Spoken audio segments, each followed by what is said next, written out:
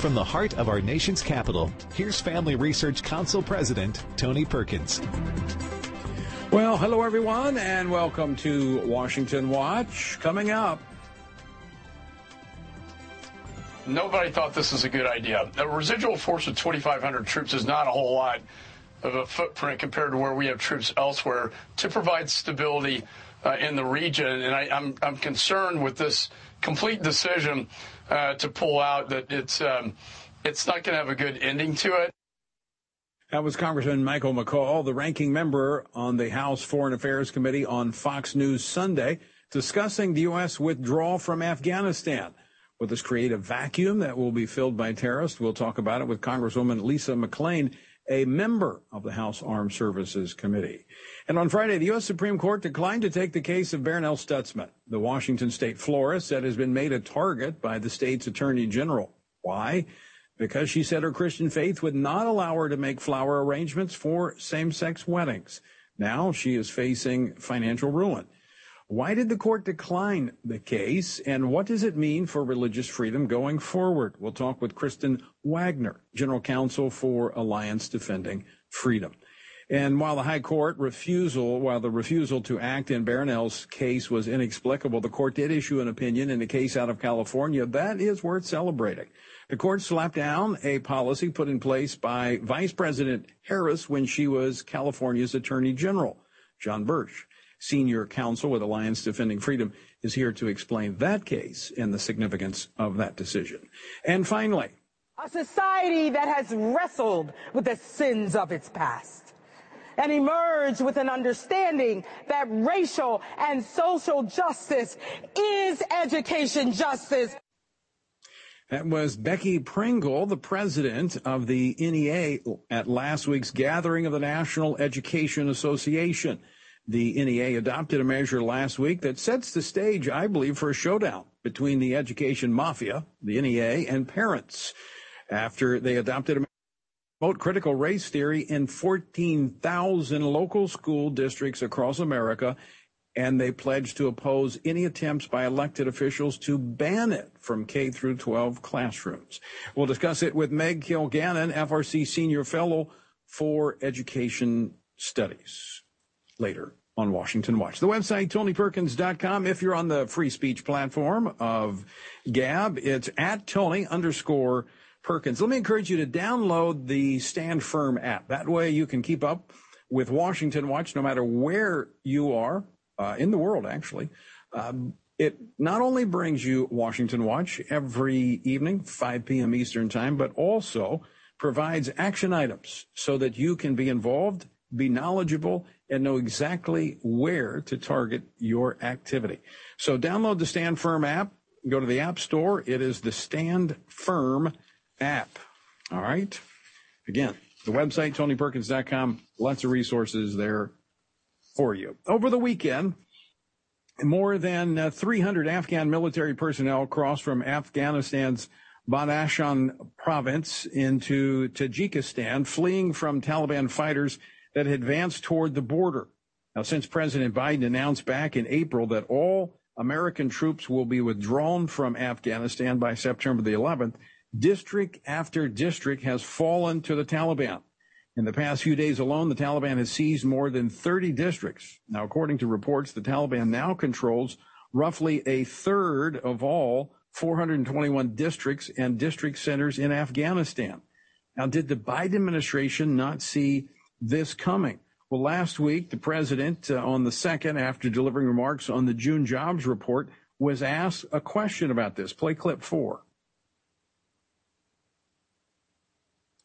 I'm not going to answer any more question on Afghanistan. Look, it's 4th of July. I'm concerned that you guys are asking me questions that I'll answer next week, but this is a holiday weekend. I'm going to celebrate it. There's great things happening.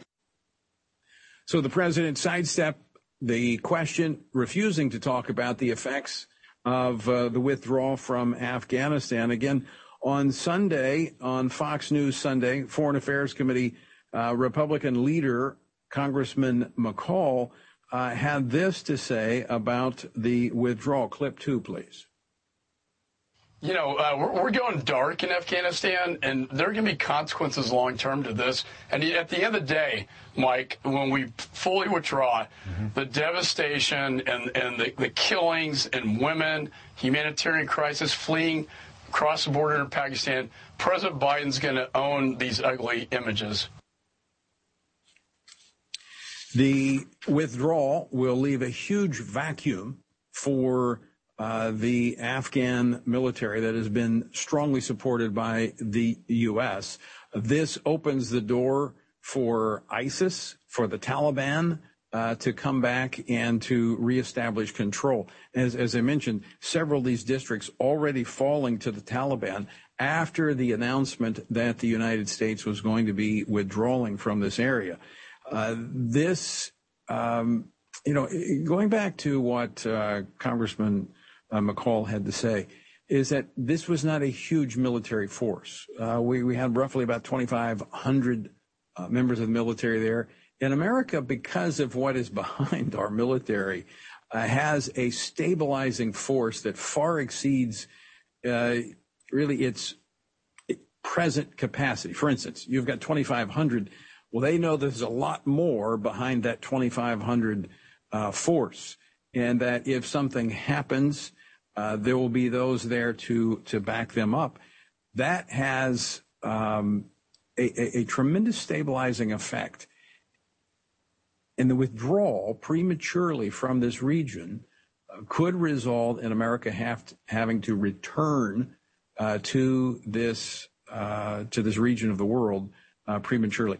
We're going to do we have our guest? All right, we're now going to go to Congresswoman Lisa McClain. She is a member of the House Armed Services Committee. Congresswoman, welcome back to Washington Watch. Well, thanks for having me. How are you today?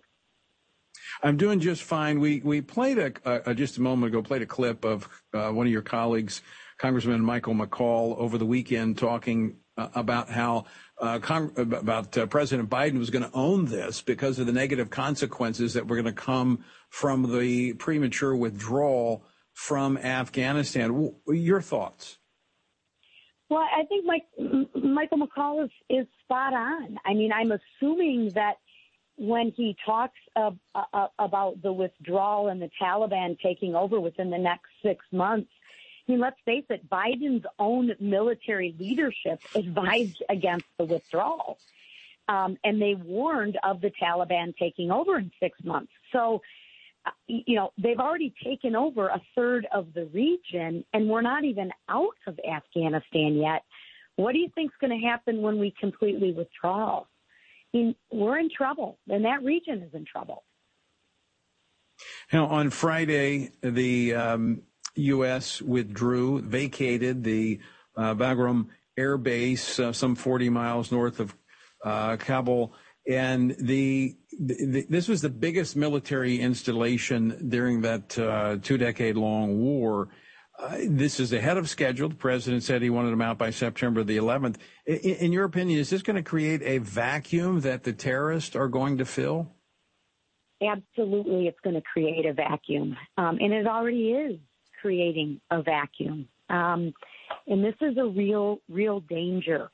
And then you take a look at once the Taliban gets a hold of that region and a firm hold of that region, we already can predict what's going to happen. This is going to be another humanitarian crisis. This is going to be we're going to be dealing with refugees, and it's going to be a real mess, not only for that region, but for us as well, because people are going to look at us because we are the ones that withdrew from it. Not the fact that we withdrew from it, but we withdrew from it without a plan of transition or without a peaceful transition of power. It's not a good play that we're running right now. Now, Congresswoman McClain, the U.S. intelligence assessment warns that the Afghan government could fall to the Taliban within 6 months of the U.S. departures. Now, some Taliban officials think it's going to happen even more quickly. Do you think that the Biden administration will rethink this withdrawal, or is this set in stone? You know, it's hard for me to tell what the Biden administration is going to do because, quite frankly, they flip-flop. You know, look at what happened with infrastructure recently. My hope is that they actually take a look and they listen to their own military leadership and we go in with a plan or we rethink our exit strategy.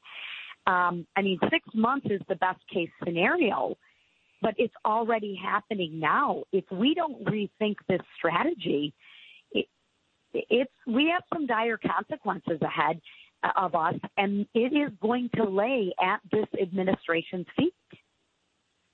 Now, do you think the United States will be back there, that we'll be forced to go back after the implosion takes place? Unfortunately, I think we will be forced to go back there. You know, I don't know who else would stand up to the plate. Can you hear me? Yep. Can you hear me? Yep, go right ahead. Yep, I can hear you. I said absolutely I think we'll be forced to go back there. I don't know who else would stand up to the task. And I think whether it's 6 months, whether it's 3 months, or whether it's a year, we're going to be back there. And we're going to be back there not because just only of Afghanistan, but once the Taliban takes hold, this is not just a regional threat. This is a worldwide threat. I mean, look, we haven't dealt with terrorist organizations under the last administration. We had 3 peace deals going on. Now what are we doing? We're reversing all of those policies, and we're getting back, and we're letting the Taliban take hold again. We can't let that happen. I mean, this would be very similar to what happened in the Obama-Biden administration, pulling out of Iraq early, and we had to go back to Iraq as well. And it costs us more money to do that, as opposed to let's pause.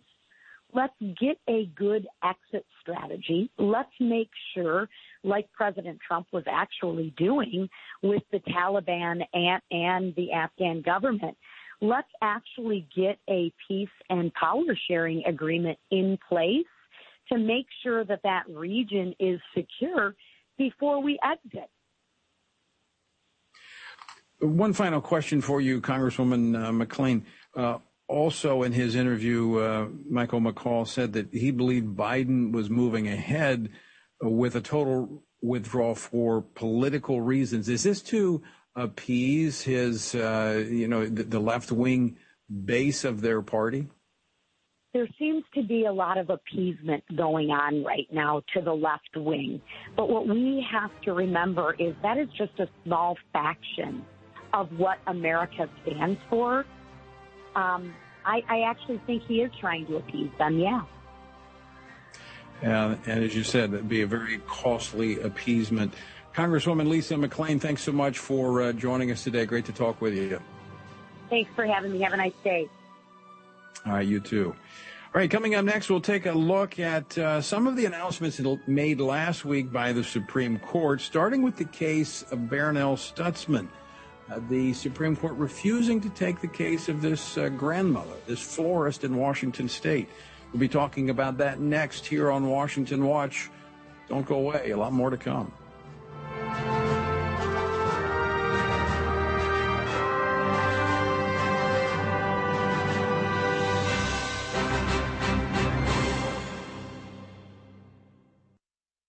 When it comes to reading the Bible, sometimes it can be difficult to know where to start or to understand how to apply Scripture to everyday life. There are also those passages that leave people scratching their heads, wondering what some things even mean and what they're supposed to make of it. We all know that Scripture is divinely inspired and given by God, and it's useful to us as God uses it to prepare and equip us to do good work for His kingdom, to grow us and to bring us closer to Him. God's Word is powerful, but it shouldn't intimidate you. That's why Family Research Council offers the Stand on the Word Bible Reading Plan. It's a 2-year plan that helps you read the Bible daily so you can stay grounded in God's truth, navigate our culture from a biblical worldview, and grow closer to God. This plan will help you to practice the discipline of reading Scripture every day so you can be transformed by God's Word. Sign up to get the daily passages and questions today by visiting frc.org/Bible. God is the author of life and has created man in His image. Therefore, we must respect the inherent dignity of every human life, from conception until natural death. That is why Family Research Council works to pass legislation that highlights this principle, including laws that protect the unborn. To keep you informed on this issue, FRC has created online maps that illustrate progress in each state on key pro-life laws. That way, you can know if your state legislators are working to protect unborn babies. The pro-life laws FRC tracks at the state level include those addressing late-term abortions, fetal dignity, defunding abortion businesses, and providing medical care for babies born alive after an attempted abortion. See where your state stands on pro-life abortion. Check out our pro-life maps at frc.org/pro-life maps.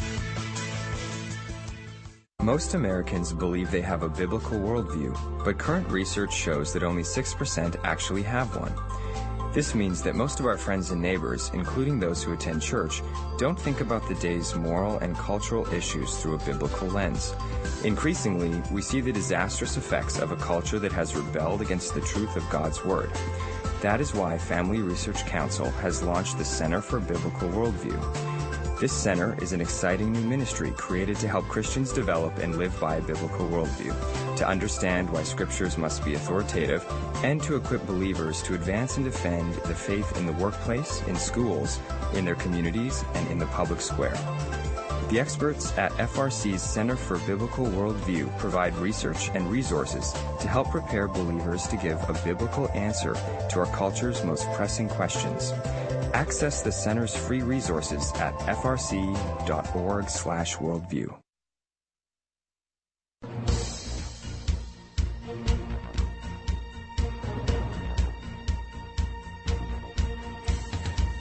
Welcome back to Washington Watch. I'm your host, Tony Perkins. So good to have you with us. The website, TonyPerkins.com. Over the years, we've tracked the case of Barronelle Stutzman. She is a grandmother in Washington State, a florist. This case has traveled up to the Supreme Court and back again. And just this past Friday, before the long weekend, the court declined to hear her case, dealing a blow to this grandmother and to her future. A very surprising announcement, considering President Trump confirmed 3 justices to the court who we were told were constitutionalists. Now, joining me now to discuss this case is Kristen Wagner, General Counsel at Alliance Defending Freedom. She also handled Barronelle's case since the very beginning, many years ago. Kristen, welcome back to the program. Thank you for having me. All right, give our listeners a quick refresher on this case, because it's been out there a long time, and we talk about these things, and we assume everybody knows the facts. So just kind of lay out the facts here for us, please. Sure. Well, within about a year's period, there were a number of same-sex couples that went in and requested different arrangements, either floral arrangements in Barronelle's case or a custom cake in Jack Phillips' case, between that 2012-2013 period. And Barronelle was one of those who were targeted. She had served a customer for nearly a decade. She knew that the customer identified as gay. She designed custom arrangements for he and his partner to celebrate different holidays and things like that. But when Washington redefined marriage, she was asked to do custom design arrangements for the same-sex wedding ceremony. And she politely took Rob, the customer, into the corner of the shop, held his hand, and said, "I'm sorry, I can't do your wedding because of my relationship with Jesus Christ."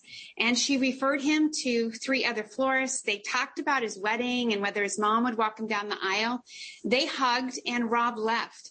And Barronelle thought that that was the end of the story until the Attorney General decided to sue her personally and corporately. And as we know from the Masterpiece Cake Shop case, the same thing happened to Jack Phillips. So those cases moved through the justice system together. Now, is this the end of the road for Barronelle in her case? It is. It was a deeply disappointing day. If you know Barronelle, you know that this was a grave injustice. She has served people faithfully. She served Rob faithfully. She considered him a friend. And this was really about one event. She'd done dozens of arrangements, but declined one event. And in response, without an initial complaint from the couple, the Attorney General sought to collect not only from her business, but to ruin her personally, suing her in her personal capacity. So you mentioned the case of Jack Phillips out of Colorado, the baker. She got the baker and the florist. What are the differences in these two cases? Why did they turn out differently? Well, first of all, Jack Phillips' case went to the U.S. Supreme Court and got there before Barronelle Stutzman's case did. But shortly after that, we asked the court to hear Barronelle Stutzman's case as well. We won, thankfully, Jack Phillips' case, and I had the privilege to argue that. And the court based the decision on the religious hostility that Colorado had against Jack Phillips. It didn't reach the free speech arguments because it didn't need to. So Jack won his case, and then the Washington Supreme Court's decision in Barronelle's case was wiped out by the U.S. Supreme Court case. So Barronelle, the first time she went to the U.S. Supreme Court, she essentially won her case. And the U.S. Supreme Court said, Washington, you got it wrong. You need to rethink this. It went back down to the Washington Supreme Court, and they basically cut and pasted their original decision into the second decision, and that's the decision that they declined, the U.S. Supreme Court declined to hear. So it is the end of the road for Barronelle. It's a grievous injustice. It's deeply disappointing, and it's honestly hard to wrap your mind around how and why the U.S. Supreme Court didn't give her justice in some way. There were options. So, Kristen, does this underscore the cultural divide that is in our country where some states protect religious freedom while other states essentially persecute it? I think it does. It's important to remember that this case is focused on Washington state, and a denial to hear a case by the U.S. Supreme Court does not make new law. What it means is that Barronelle is denied justice in Washington. But we have been able to prevail in similar cases in other jurisdictions. The Arizona Supreme Court ruled the opposite of the way that the Washington Supreme Court has done, and they've protected freedom. The Eighth Circuit Court of Appeals has protected freedom.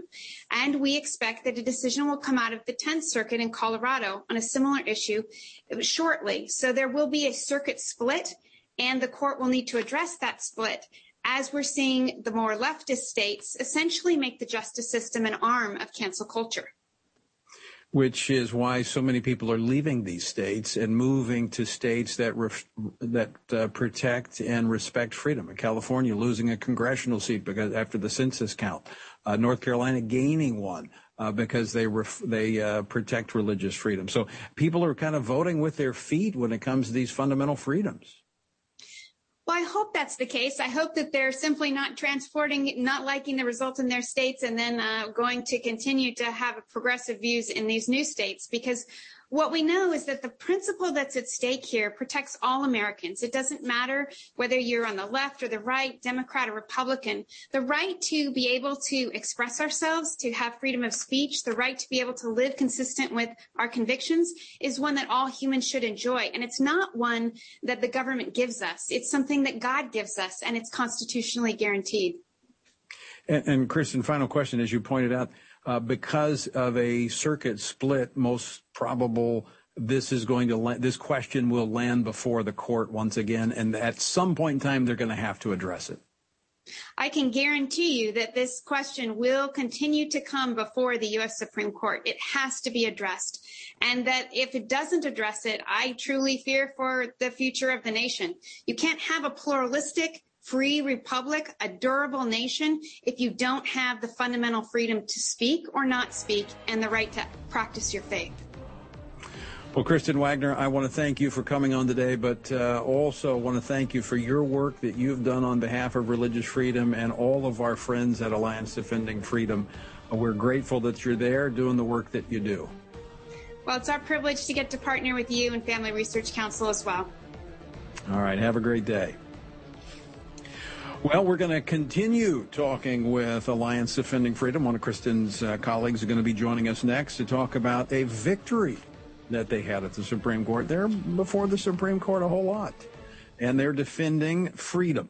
And next we talk with John Birch, Senior Counsel and Vice President of Appellate Advocacy at Alliance Defending Freedom about a victory out of California. That's next. Don't go away.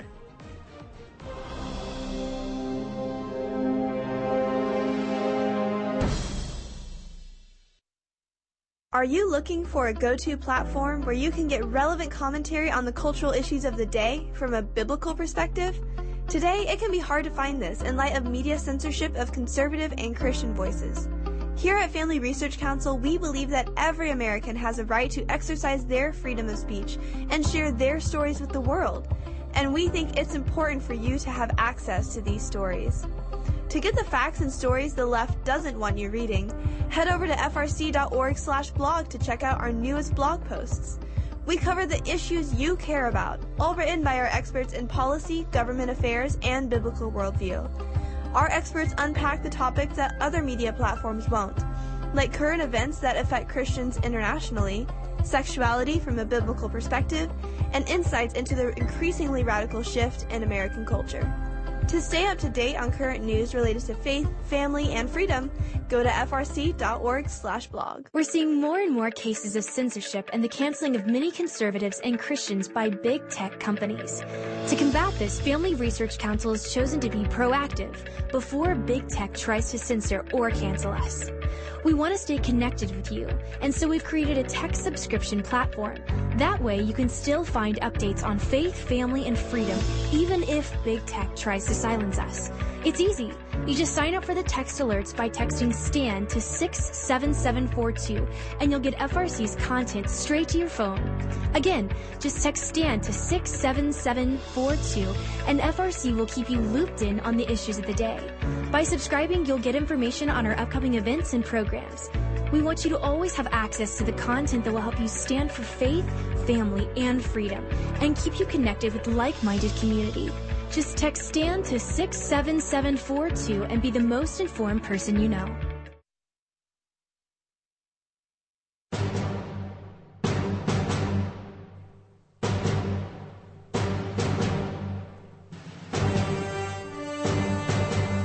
I'm Tony Perkins, and you're listening to Washington Watch, the website, TonyPerkins.com. All right, we're going to be joined by another one of the outstanding attorneys from Alliance Defending Freedom. He's Senior Counsel and Vice President of Appellate Advocacy with Alliance Defending Freedom, John Bursch. John, welcome back to Washington Watch. Thank you. Pleased to be here. We were just talking with Kristen Wagner about another case that was announced on Friday, or the decision not to take the case of Barronelle Stutzman. That was disappointing, but on Thursday, I believe it was, the U.S. Supreme Court issued a 6-3 ruling against a California requirement that was put in place, a rule put in place by the Attorney General, who at the time happened to be Kamala Harris, now Vice President, that forced nonprofits to turn over sensitive information about donors. The court handed you a ruling, or handed you a victory in this ruling. Yes, this was a big win for all Americans, because we should all be free to support the causes that we believe in without fear of harassment or intimidation.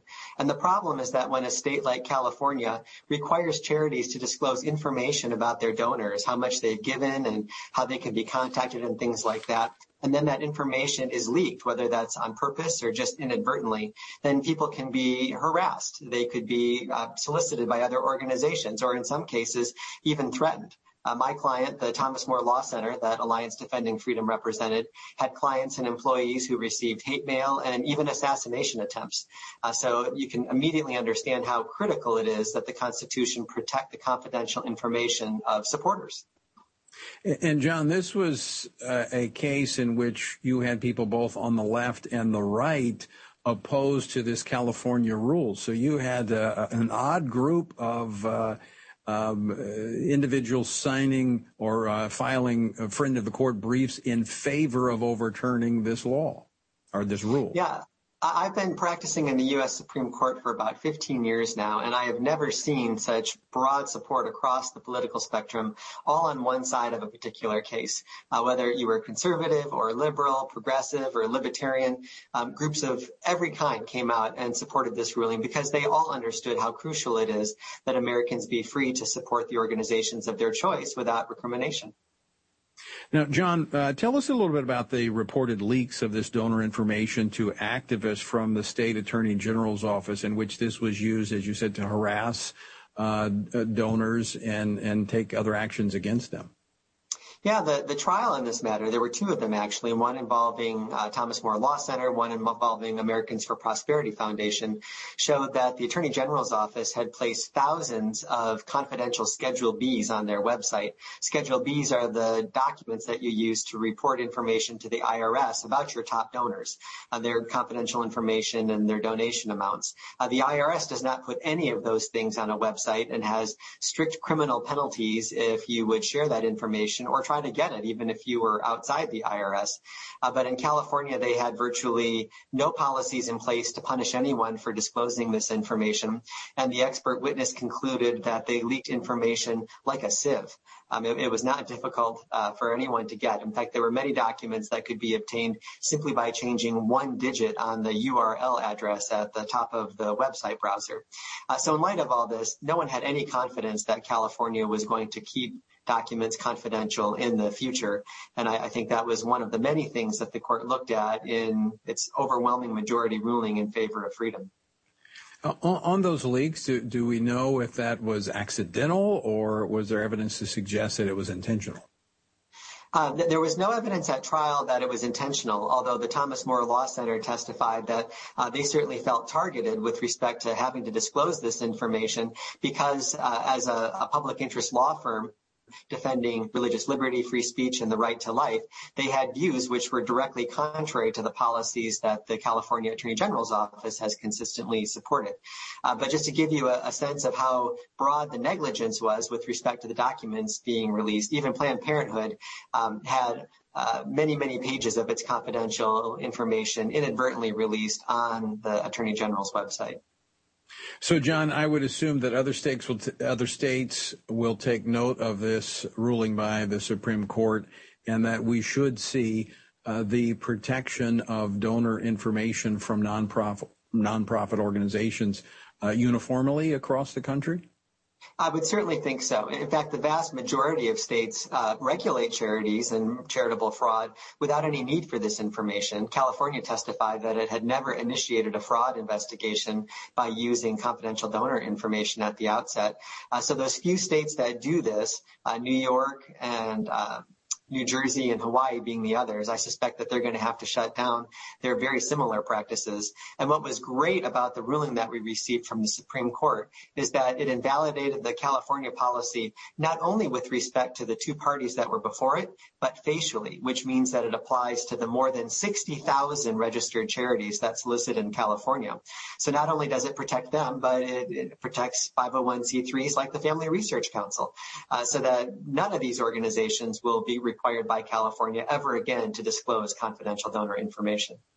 Oh, believe me, we've experienced California and their rules. So we too are very pleased with this outcome. John Birch, thanks so much for joining us today. And again, great work on behalf of all of us. Thank you to the entire team at Alliance Defending Freedom. Our pleasure. God bless. All right. Great organization. And I tell you, the groups, we all are on the wall together. You've got the legal groups, Alliance Defending Freedom, First Liberty, Liberty Counsel, Pacific Justice. We all have our role to play. We're working on the policy and the communication part. They do the legal work in the courtrooms. Prayerfully consider supporting organizations. I was actually having this conversation this morning with Franklin Graham. Our freedoms are at risk in this country, and we have to defend them. All right, coming up next, a showdown between teachers and parents. Is it in the making? We'll talk about it. What is religious freedom and why should you care about it, both domestically and internationally? By definition, religious freedom is the freedom to hold religious beliefs of one's choice and to live according to those beliefs. At Family Research Council, we care about religious freedom because we believe it is an inherent human right that all governments have an obligation to protect. Tragically, not all governments do. Religious persecution is a harrowing reality around the world that is not often acknowledged by the media, even though attacks on people of all faiths continue to mount in many regions of the world. God calls Christians to care for the persecuted church, the downtrodden, and those who cannot help themselves. Therefore, we must be advocates for those persecuted for their faith. To learn more about this issue and what you can do to help, go to frc.org/IRF to check out Family Research Council's latest resources on international religious freedom. Christians are called to seek after the Lord above all things. This means we must pray unceasingly, vote our biblical values, and boldly stand for truth. You can join Family Research Council and FRC Action President Tony Perkins in this mission every Wednesday as he hosts the Pray, Vote, Stand broadcast to encourage brothers and sisters in Christ to focus their attention on the Lord in every aspect of their lives. Pray, Vote, Stand will help equip you to stand for biblical truth in the midst of a confusing time in our culture. Tony is joined by experts, elected leaders, and Christian leaders for this weekly program to help you see through the fog created by the biased mainstream media. This year, let's commit to pray for our nation, to stand for truth, and to seek the Lord first. To watch the Pray, Vote, Stand weekly broadcasts, visit PrayVoteStand.org. That's PrayVoteStand.org. Want honest and in-depth commentary on what's going on in our nation's capital and around the world? Join Family Research Council President Tony Perkins live every weekday by tuning into Washington Watch. You can listen to the show whenever it works for you. Go to TonyPerkins.com to stream episodes on demand or listen by radio through American Family Radio Network, Bott Radio, the KTLW Radio Network, or independent Christian radio stations across the country. On the show, you'll hear from guests like Mike Pompeo, Senator Marsha Blackburn, Pastor Jack Hibbs, Ben Carson, Senator Josh Hawley, Sissy Graham Lynch, and more. Get a trusted perspective on the news of the day by tuning into Washington Watch with Tony Perkins at TonyPerkins.com. Again, that's TonyPerkins.com.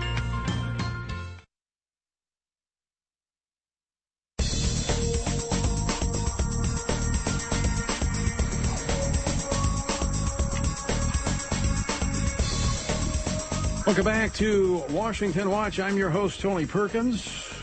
So good to have you with us on this Tuesday afternoon. Hope you had a great 4th of July weekend. The website, TonyPerkins.com. Okay, over 5,000 teachers have reportedly signed a petition pledging to push CRT, critical race theory, regardless of the laws that their jurisdictions may pass. Now wait a minute. I didn't think that this was actually being taught in the schools. Now, you've heard this over and over. In fact, when this push from parents going to school board meetings and this outcry over critical race theory, you saw the media in lockstep with the left saying, oh, this isn't happening. It's not happening. We're not teaching this in our schools. Here is, I want to play a clip for you. This is CBSN news anchor Tanya Rivero. She's talking about how critical race theory is taught only at the graduate level. Play clip number 7.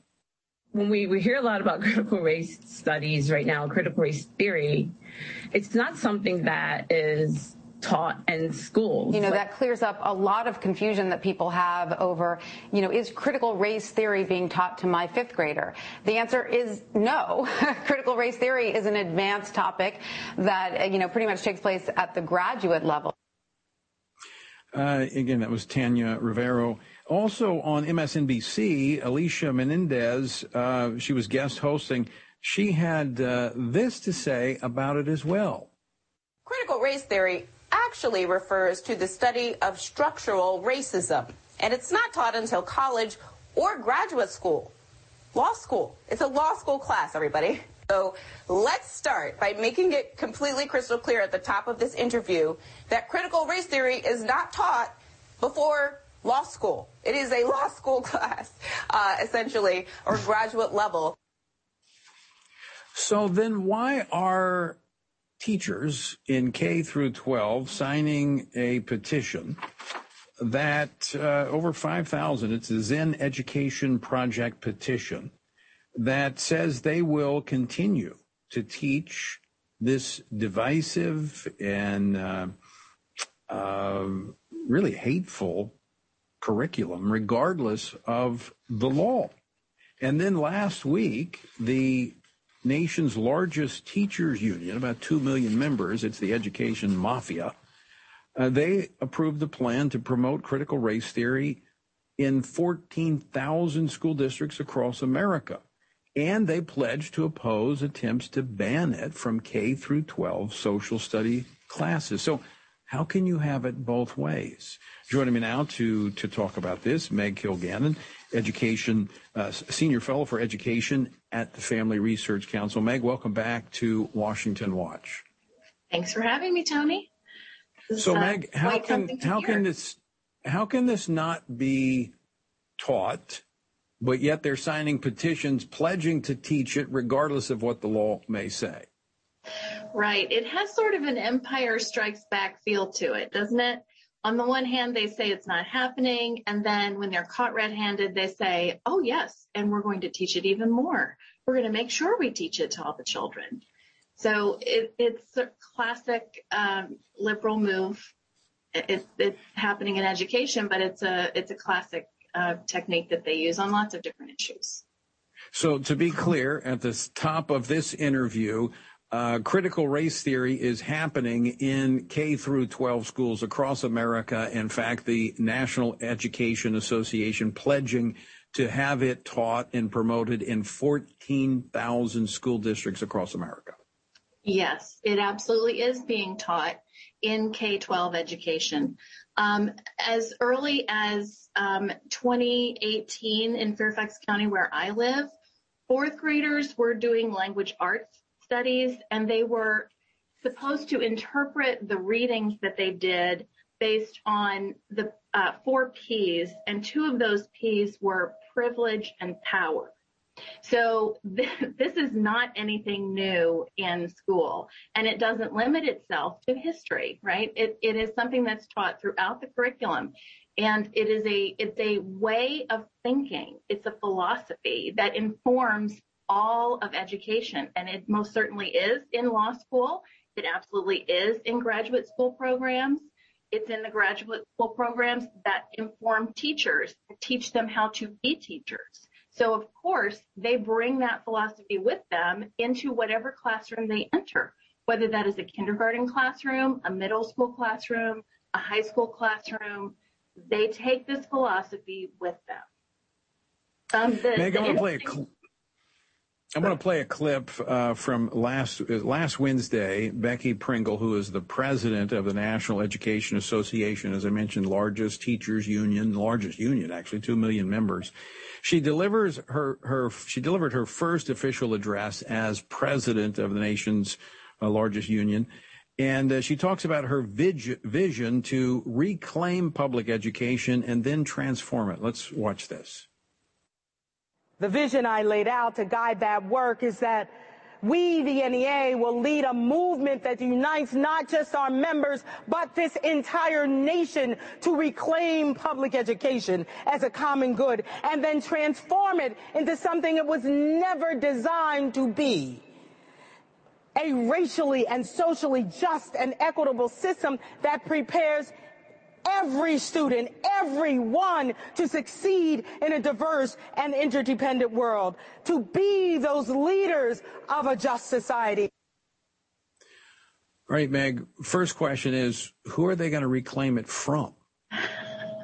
That is a very good question, because I think they have a pretty tight grip on it as it is. I'm really surprised that she feels like it has to be reclaimed, and I'm also frankly offended that she thinks our education system was never designed to be, something for all students. Of course it is. Public schools must teach every student that comes through the door who is assigned to that school in a certain zip code. They have to teach those kids, no matter what their disability or ability is, no matter their race, creed, religion, or anything else. And to imply otherwise, I think is just not fair. It kind of reminds me of Barack Obama, fundamentally transform. They want to transform education into something it was never intended to be. Are we looking at a massive showdown between the education mafia and parents across America? I think we are headed in that direction. It's happening already. The fact that we're talking about this in July when school is out is an indication that this is a topic that is not going to go away. Parents really saw that teachers unions like the National Education Association and the American Federation for Teachers were interested in serving their membership, which is teachers. And they were not necessarily interested in returning students to the classroom in the fall as the pandemic wanes. They were not interested in being declared essential workers and doing their part. I mean, I know kids who were working at Wegmans in the height of the pandemic while teachers were not going to school. So, they have shown their true colors now, and they are in a situation where they do need to have a good offense because they have really lost a lot of credibility. And I think they believe they're going to get that credibility back by, fomenting the issue of division along race. And that is going to be a big mistake because parents are really tired of this. America is not a fundamentally racist nation. Americans are not fundamentally racist people. That's why we believe in public education. And this is, just simply not a dog that's going to hunt this time. So I'm really excited about the energy that I'm seeing from parents who are engaged, some for the first time, and some activists, like I've been an activist for a while now, and I have never seen this kind of energy before from parents. We've tried to warn them about different issues over the years, and it has been something that they just could not believe. They just simply would not accept the fact that the school could be so opposed to their values and so blatantly hostile to their authority as parents. And for better or worse, that's been demonstrated very clearly this year as everything around the pandemic unfolded, whether it was returning to school in person, whether it's this issue around critical race theory, and whether it is or is not taught in school. All of this is putting in clear relief the issue that parents face when it comes to the school systems and the very real lack of partnering with parents, shall we say, that occurs when we put the interests of teachers' unions and politics ahead of the interests of children and families. Meg Kilgannon, you used the word blatant, and I want to go back to the petition that I mentioned at the beginning of the segment. The Zen Education Project, this is really named after Howard Zen, who's a socialist, in his book, A People's History of the United States. Talk a little bit about this petition that over 5,000 teachers have signed, because to me, this is blatant in the language. They're not even hiding it at all. They say that we pledge to teach the truth. We teach history so that one of the people said that we teach history so that we don't make the mistakes in the past, not to support the narrative that this is a nation that's made no mistakes. I don't think anybody is claiming that this is an issue the nation that's made no mistakes. What we would like to do is focus on the fact that we are continuing to strive toward a more perfect union. And yes, there certainly have been situations that were terrible and unjust, and those things are rectified over time. This isn't something that is a case where we have to continually focus on the flaws and pretend like there's been no progress made. Mary Graber wrote a book about the Howard Zinn book, the history book, and about Howard Zinn himself. It's a really wonderful book about the Zinn Education Project. and this obsession that he had with revisionist history. And there are several pieces of postmodernism that inform our educational moment. This revisionist history, the critical race theory, and then queer theory. These three things go hand in hand with this movement because they sow discontent, they sow division, they interrupt people's relationships with each other and the ability to form relationships with others. They attack religion, they attack the family, and these things are all very evident to the public right now, which is actually a very great blessing. And those are central to Marxist ideology and or Marxist government. Just a couple more quotes from the petition. We, the undersigned educators, refuse to lie to young people about U.S. history and current events, regardless of the law. They're basically saying we're going to violate the law regardless. We, the undersigned educators, will not be bullied. It goes on to read, we will continue our commitment to, and this I had to laugh at, we will continue our commitment to develop critical thinking.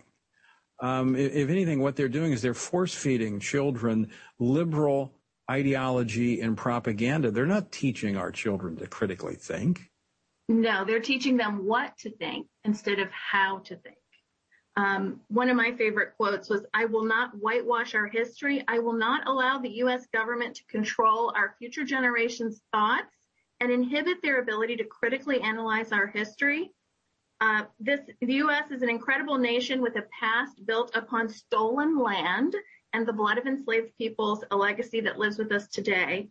This idea of living on stolen land, this draws a very clear line between cultural Marxism and economic Marxism.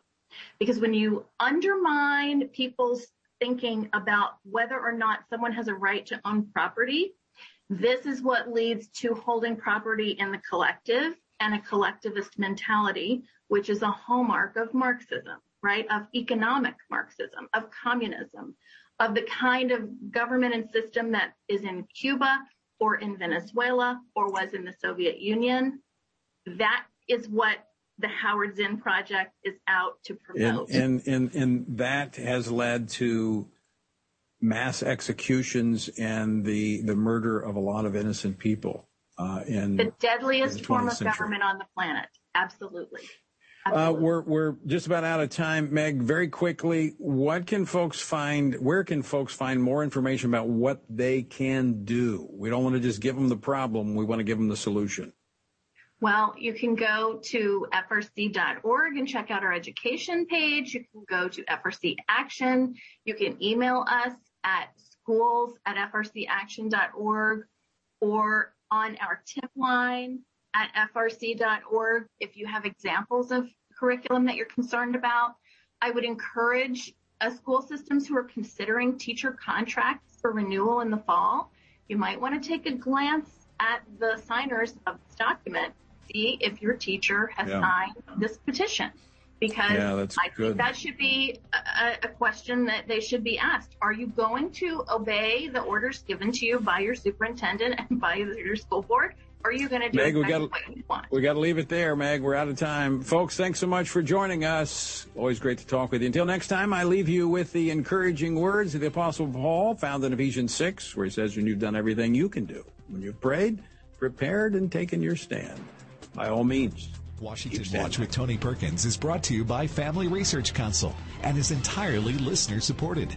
Portions of the show discussing candidates are brought to you by Family Research Council Action. For more information on anything you've heard today, or to find out how you can partner with us in our ongoing efforts to promote faith, family, and freedom, visit TonyPerkins.com.